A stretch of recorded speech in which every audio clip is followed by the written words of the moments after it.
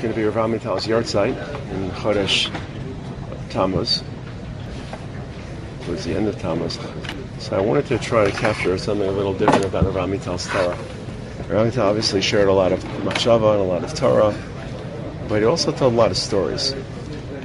And the stories are very impactful. You remember stories, and in ways sometimes you don't remember ideas. And also stories help make ideas much more concrete. When people speak about ideas, the real question is does it penetrate down to reality, to your life? Or these are, you go to a shir, you listen to an idea, you get very interested in the idea, but how do you then make sure that you're implementing those ideas when you go into your daily life? That's really the question of development and of identity, is to try to fasten ideas to real life. So stories have a way of making ideas more concrete and more vivid and more graphic, because you can imagine yourself being Matala or Yankala or the person in the story.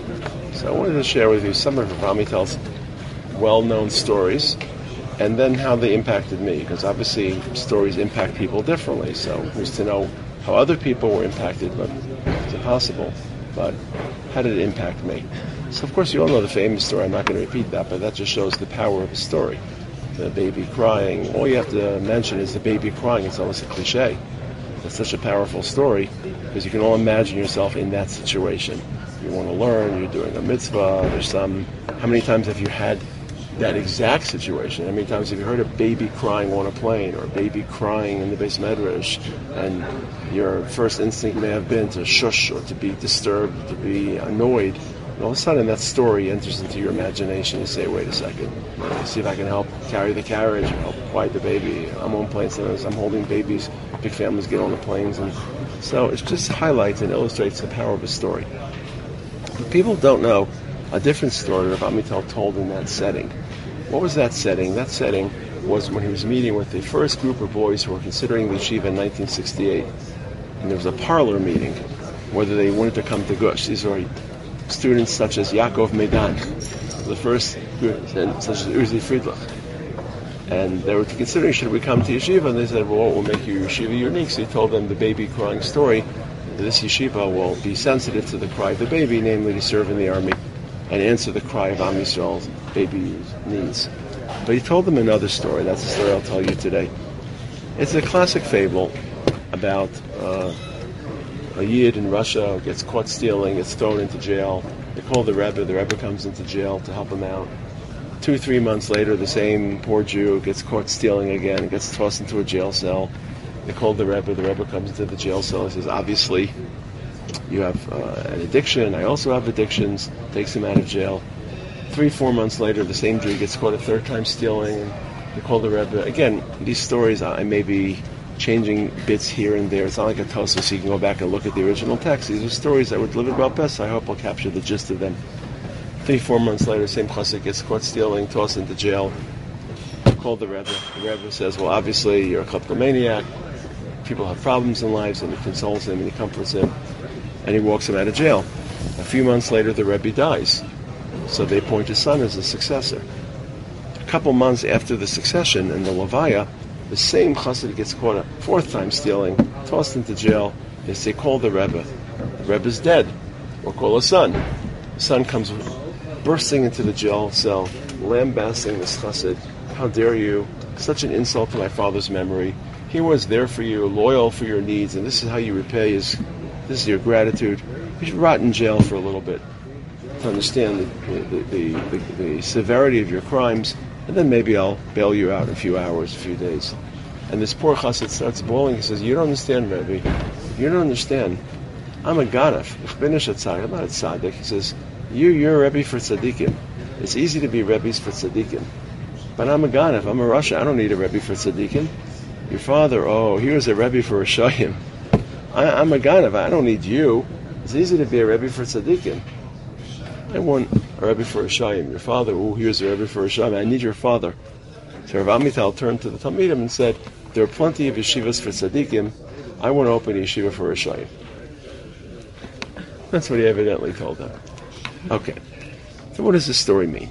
So in the Hasidic constellation, in the constellation of Hasidus, it of course means that the role of the Rebbe was not just to hobnob with tzaddikim and study Talmud Torah, but to be there. And one of Hasidus' great revolutions is carving out space even for people who weren't tzaddikim in the classic sense, who weren't Talmidei Chachamim in the classic sense, fallen people. The Rebbe's job is to be...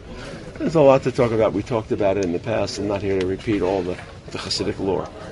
But what I think it meant to Rav Amital in terms of his yeshiva were two things. So this is my takeaway. Again, it's hard to know what he meant, but this is how the story has impacted me over the last 40 years.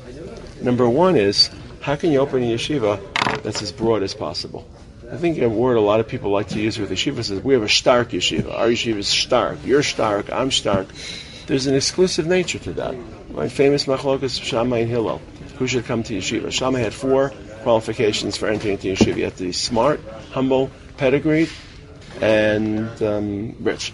Because if you're not smart, you'll distort it. If you're not humble, you'll pervert it. If you're not pedigreed, you won't understand its nature. If you're not rich, you'll prostitute it for profit. So there's a sense that we want the stark boys in yeshiva. And Hillel said, let's teach as many people Torah as possible. The day that they deposed Rabbi Gamliel, they added hundreds of benches to the Beis Medrash. So there's always a tension in the world of Torah, in the world of yeshivos. Do you go more narrow or more broad? I think in today's world, there's been a tendency towards narrowing the field, even though yeshivos are now mega yeshivos. But that word stark is, let's get all of the stark guys. We want the stark guys in yeshiva. We don't want to be in any way disturbed or disrupted by non-stark guys. I don't think that's how Rav Amital viewed his yeshiva. How can I create a yeshiva that's broad enough to have boys from Melbourne and boys from London and boys from Teaneck and boys Israelis and boys at different stages and now Baruch Hashem special needs, and then there's some boys whose sense of excellence is learning Talmud Torah, and other boys whose sense of excellence is climbing through the army ranks, and it's hard. It's hard to maintain a yeshiva that has such a sweep and such a spectrum and such a variety. But it's easy to be a Rebbe for a tzaddikim. It's easy to have a yeshiva for tzaddikim. It's easy to just have a stark yeshiva and just stand at the door and disqualify and exclude those who aren't stark. On the other hand, if yeshiva is too broad and too sweeping, then there won't be a pitch and intensity. And so Rav Amital always, I think, felt that the yeshiva should have a sweep to try to embrace all types of people. I think the second thing, and again, he never said these things, but hearing him speak so often, I connected it to this story, is we fall very quickly into these traps of, okay, who are the tzaddikim and who are the Rishayim? Raise your hand if you're a tzaddik, raise your hand if you're a Rasha. Sit at your makom in the Beis Medrash, and you know who the stark boys are, the tzaddikim boys, and the Rishayim. And it's still in the modern sense the way we view identity. We all have moments. There's no tzaddik, there's no Rasha. We all have moments. It's very caustic, it's very judgmental. So he's the tzaddik, he's the Rasha. There are moments we act like a tzaddik, and quite frankly, there are moments we act like a Rasha every day of our lives. And hopefully the balance is shifted. Rasha, not that we go murder anyone or burn anyone's house down, but evidently there are moments in our life we come up short. So this sense of, well, who's the tzaddik? And Rav Amital said, I'll open yeshiva for Rishayim. Namely, stop with this preening, which can become very offensive and very exhibitionist and very self-aggrandizing. I'm the tzaddik, and we're the tzaddik. And I remember Rav Amital called me in the day I started teaching. The first day, gave him my marching orders. He said, now you're a teacher. He says, whatever you do, and it's a famous line, but I remember he told to me, whatever you do, don't let the tzaddikim ruin the yeshiva. Why? Because there's always the more driven boys in yeshiva that get into this space where they know exactly what's wrong with yeshiva. They know exactly how to reform the yeshiva. They're fanatical. Let's do this. Let's do that. Let's exclude this one. Let's make this list. And it gets to the point, and that's what it means to be 18, 19, 20, 25. There's a lot of zeal and a lot of last week's parsha where Yeshua wants Moshe to incarcerate Eldad and Medad, and then you realize that even those people, sometimes it's the people that are the most vocal, that shout the loudest, they're the biggest Rishayim, because they're covering up certain deficiencies and insecurities by trying to appear fanatical, to appear from in everyone's eyes, maybe even in their own eyes. So that's what that story meant to me. Number one is, how can you have a yeshiva that's broad? Number two is, stop with this, who's the tzaddik, who's the Rasha. We meet many people in our lives, and everyone gives us certain moments that sick us and moments of Rasha. So we'll see how far we can take this, how many stories I can uncover, and how they change our lives. Okay? So today's story is actually not one of the more well-known ones. I don't think it was written up anywhere. Typically stories read like very famous ones. People spoke them very often, or they're written up. This is a story I haven't really heard people say that often. It's not written up as far as I can tell in any of the Spadim or any of the books. But to me, it's my favorite story. And also probably it's the story that had the greatest impact upon my life. So let me tell you what the story was, the setting, and then how it emerged in my life. And you'll get the power of a story and how it lasts with people and shapes people. So it was around 1988, and we were in yeshiva, and the first intifada broke out. This was not an intifada of bombings and terror. This was an intifada of a lot of protests and stone throwing. So it was a very different feel, but the army needed massive manpower. So in order to meet, because there were protests in all the Palestinian villages, all these villages had large-scale protests, common protests, throwing stones. So you just needed a lot of protest, riot control. It wasn't heavy army military work, but it was riot control. So the yeshiva drafted all the Hesder guys back into the army. In those days, you did your army service in split service. You went for a year to yeshiva, I think, then a year to the army, then 6 months back in yeshiva, then 6 months back in the army. It was just a different split, I forget exactly. But by the time you in your Shana Dalit or so, you would finish your service, and you were back in yeshiva more or less the same way it is today, those last 2 years.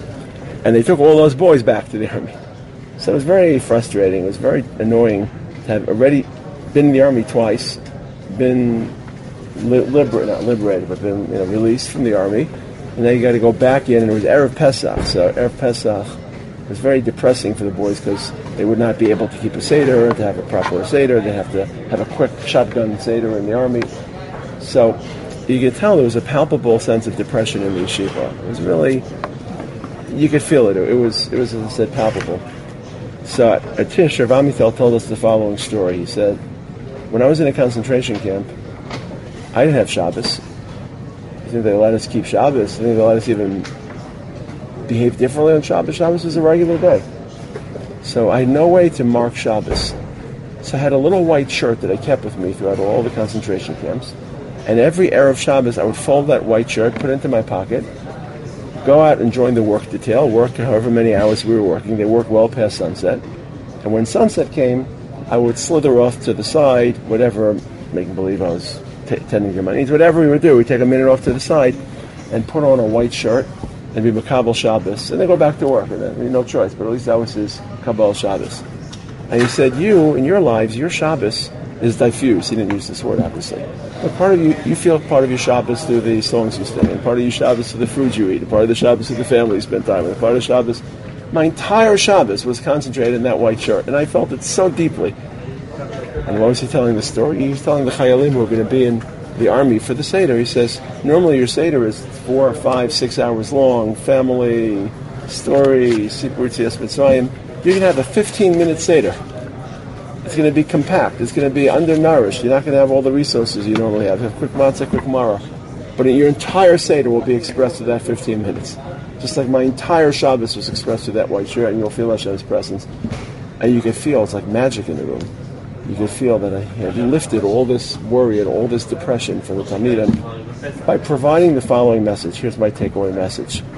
Sometimes you have everything you want for important days, Shabbos and Yontif, your family, your read. But sometimes Hashem puts you into a situation where you don't have all the resources, human resources, material resources, and then you have to take whatever you have, concentrate on that, and allow that to stream all your emotion. And sometimes, ironically, the less you have, the more you have.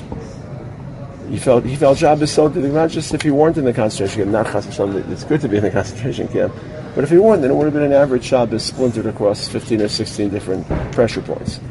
But now there was a white shirt, and he felt Shabbos deeply through that white shirt, and now you're in the army, and you have a 15-minute Seder before you run out to patrol, and you have less, but in some ways you have more, and you just have to take stock of the resources you do have available and concentrate on them and intensify those. Okay, so here's the story after the story. Some years back, my wife was very sick. Baruch Hashem, it was a very, very difficult moment for us and very emotionally charged. It wasn't a simple illness. And it's very quick, like there was a threat, and thank God we were able to overcome whatever illness she had, and thank God she was recovering in the hospital. It wasn't a long, drawn-out. It was very quick, which means it was very sudden, and you were very overwhelmed emotionally. And I went to spend the hospital Shabbos with her in the hospial. And coming to Shabbos, Coming to hospitals in Israel for Shabbos is a very, very eerie feeling. Because if you're in a hospital in Chutz La'aretz, it's a normal staff. Obviously the Jews have food and candles, but in Israel, everyone's leaving Dodge City. Everyone's leaving. There's a skeleton staff for Shabbos, but essentially there's a mass migration. So when you're walking in at 3 o'clock Friday afternoon, you feel the hospital's emptying out. It's not like no one's there, but you feel that there's a tremendous shift, and it's a skeleton staff on Shabbos, and you feel it's Shabbos. And so here I am carrying a basket literally this size, the size of my hands. I'm going to carry, have to walk to the parking lot, 2 pieces of fish, 2 pieces of schnitzel, 2 challahs, 2 cans of soda, and I'm walking into what I think is going to be a hard Shabbos emotionally, ghost town. And keep remember, in Israel, you don't have a hospital room, you have a hospital alleyway. Each room is divided 3 or 4, and there's a curtain that separates, and you literally have no room. You certainly can't sleep there. Your beloved, your relative, you have to find somewhere else to. It's not pleasant. It's not easy when you're sitting in the room reading books and reading newspapers, talking over Shabbos. So I walk into my wife's little cubicle. Not even a cubicle. It's not even separated by a wall. It's separated just by a curtain. People bang into you. I walk into her cubicle with a little puny basket of food, and there she is, having cleaned up her little area, holding a white flower that one of the nurses had given out to come around Erev Shabbos and give out flowers to people. Each person gets 1 flower. She looks at me, she says, gives me the flower, and she says, "This will be our white shirt for Shabbos." So 20 years after I told her that story for the first time, it stuck in her mind, and this was going to be, again, chas v'shalom, how could you compare Shabbos in the hospital in Israel to Shabbos in a concentration camp? But the structure was the same. It's going to be a challenge Shabbos. We're not going to have that much. It's going to be hard for us, but we'll invest in what we have, and we'll feel it in some ways even more deeply.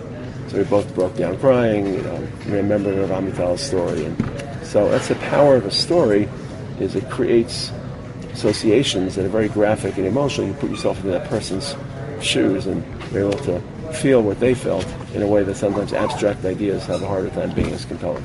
Okay? That's Rav Amital's white shirt. I don't see people talking about it that much, but to me it was a very, very powerful story. Okay? I mentioned before, I'm sure in some context, the famous Sikha of Rav Lichtenstein about Mordechai and Esther that changed my life, and going into Chinuch, and the famous, exquisite, hour-long Sikha. And Rav Amital's inspiration to me to go into Chinuch came from a story. Very quiet story, but sense that Rav Amital conveyed of Chinuch and the importance of Chinuch.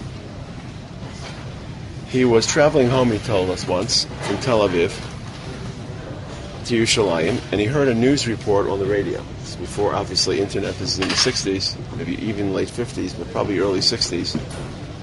And it was a report of a fire in a multi-story building in New York City, multi-towered building. And the children were assembled by the window of this upper story, and their parents had gathered beneath on the street below, and the fire department had arrived with mattresses and rescue apparatus, and the parents were begging the children, jump, you'll save your life, jump out of the window. And the children were too frightened to jump. And because they were too frightened, they died of smoke inhalation, or they were consumed by the fire. It was not clear, but they died, whereas the parents were devastated that the children couldn't listen to them and jump. Obviously, they were frightened. And he saw this as a metaphor. He saw this that there's always a gap between generations, and sometimes it's sad that a younger generation doesn't understand the language of the older generation. Not just the message, but the language and the culture and the cultural setting, and that here the older generation had information that could have saved their lives, or at least had a decision that could have saved the lives of the younger children, but they just couldn't convey that to them because they were too locked in by their fright and their fear as youngsters. And he said, what a pity it is that you don't share a common language and you can't convey important information. He said he drove home that night and he arrived in his community in Givat Mordechai, where he lived, right near the Chevron Yeshiva. And on his way home, there was a fire in one of the apartment buildings in Givat Mordechai. Obviously a fire, not a conflagration, right? The buildings in Israel are made from stone, so it's not like it was going up in smoke like it would be in London or in Chutz La'aretz, but there's fire nonetheless, and there was an elderly woman who was asleep in her room, and she could have been seriously imperiled by smoke inhalation. So he banged on the window, and he was able to help her get out and escape the fire. Same day he heard the report about the fire in New York. There was a fire in Givat Mordechai. And he said he saw this as a sign from HaKadosh Baruch Hu that he did have the language that those parents didn't have in New York City. He did have a language that would help others escape the fire, metaphorically. And that emboldened him, or just reinforced the sense that he had to start a yeshiva and teach the younger generation Torah. So what I took away from this story, aside from the obvious, that's important to go into chinuch, because my Rebbe had thought about it, was twofold. First of all, we no longer live in an age of prophecy, of supernatural information. Hashem doesn't appear to us in dreams, and that's gone, but Hashem still speaks to us. And we have to learn how to interpret that, and at least be sensitive to it. And Rav Amital thought that Hashem was speaking to him. Hashem was giving him an indication of where he should direct his life and his resources. Let's be careful, because people who think Hashem speaks to them could sometimes go off the rails a little bit and start to imagine things and start to say, well, this is what I'm sure Hashem wants from me. But so you can't be too direct and precise. This is what Hashem told me, to wake up at 12 o'clock today and be the Mashiach, or to have scrambled eggs, or whatever. Have to be very careful about interpreting in general. But Hashem speaks to people. I remember when Rav Amital taught us the Kuzari, I mentioned this earlier in the year. He talked about that a little bit. The Kuzari king has a dream in which a malach comes to him and says, your internal motivation for religion is appropriate, but your actions aren't. And he sees this as a sign that he should launch a study and an inquiry of different religions. So people receive messages from Hashem even in a non-prophetic era. And the second issue is Rav Amital was always conscious that every generation has its own tonality to religion and to culture and to Torah. And he says that in terms of a language. There's a language in each generation. And you always have to struggle to understand the language and the cultural setting of each generation.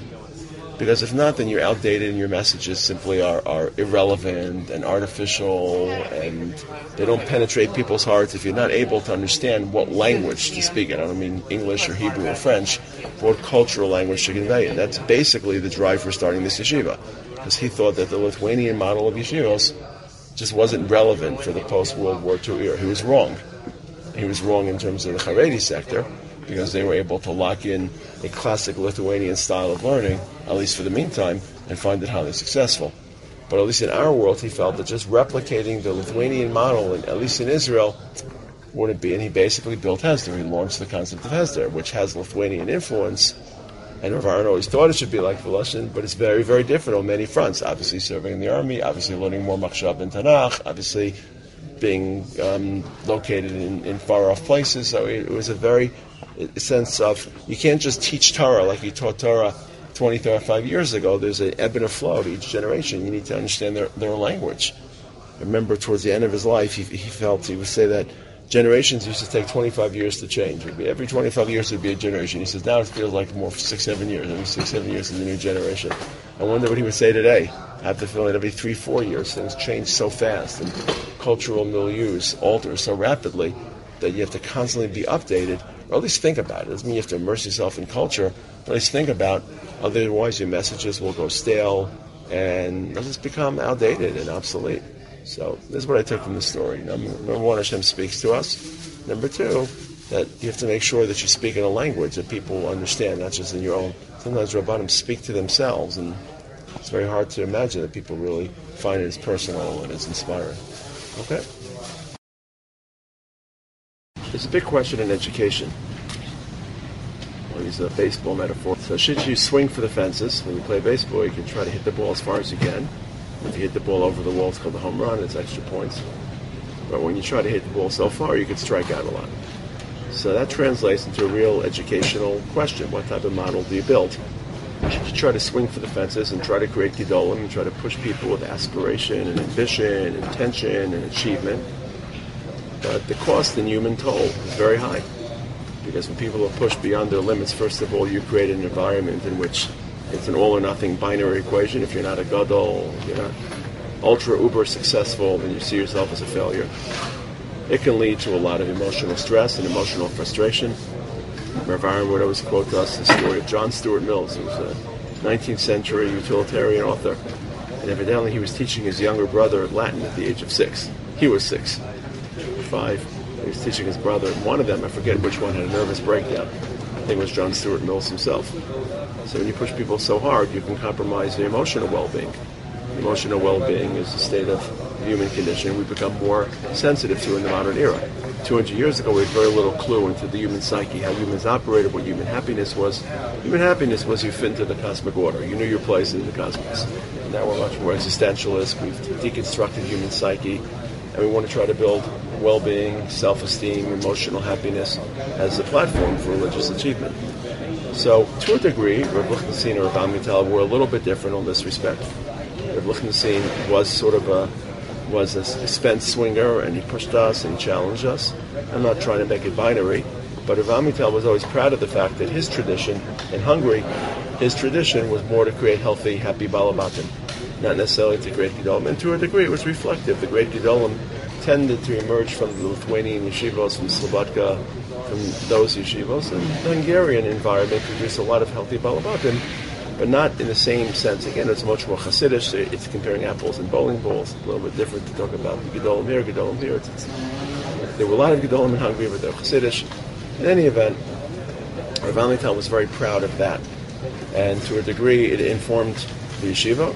He tried to create a yeshiva where many Gedolim emerged from the yeshiva, but at least there was a curriculum and a framework that allowed for health, well-being, emotional happiness, satisfaction with religion across the board to as many Talmidim as possible, as opposed to, let's say, some of the more powerhouse yeshivas in Europe that were Gadol factories, but maybe at the cost for many people who were emotionally distressed or went off the derech. And those are two very different approaches, but obviously when you try to create one singular aspirational model, it's easier for people who don't fit to feel excluded, easier for people who feel excluded to walk away from the entire enterprise.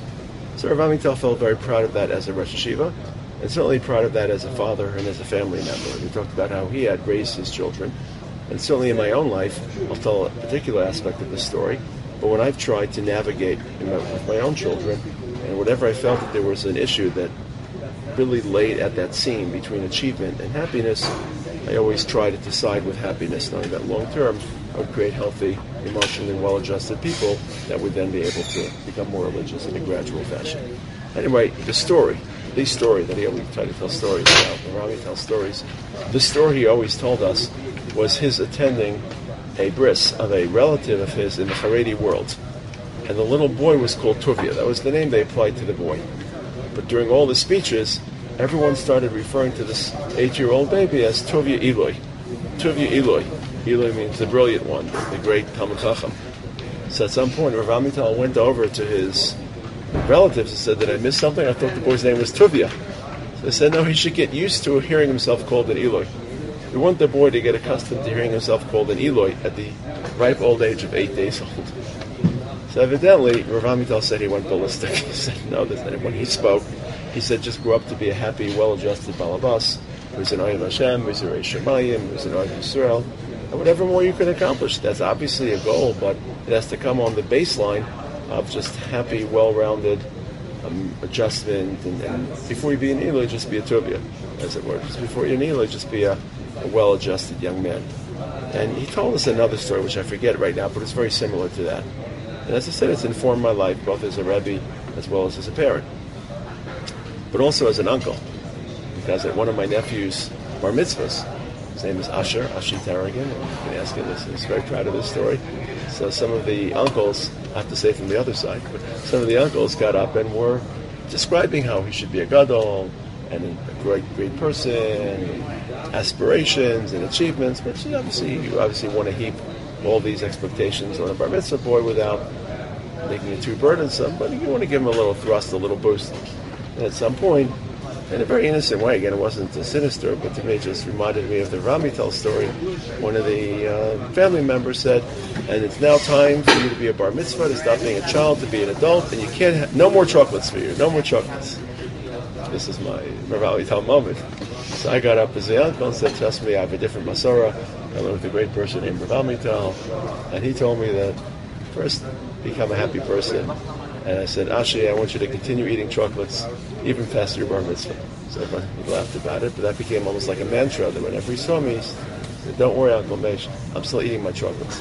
So at his ufraf, And I gave a speech, obviously 10 or so years later, I gave a speech to him, and I gave him the Torah, and I said, Ashi, very happy you listened to my advice, and I gave him a chocolate bar. I said, now you're on your own, but now I can trust you to eat your own chocolates. So the Rav Amital's version is, don't call your child Tuvi Eloi. The Moshe Tarragon version is, keep eating chocolates. But it's the same thing. It's an approach to education. Obviously, each person will dose it differently and will calibrate it differently. But the great toll you can exact and pay if you push people to the point where they feel choked and they feel like they have to succeed. If they don't succeed, they're absolute abject failure. You may pay a price. You may pay a price in achievement, but in terms of the human toll and not achieving on by trampling human hearts, I think it's certainly a worthwhile perspective. That's the Tuvi Eloi story. Okay.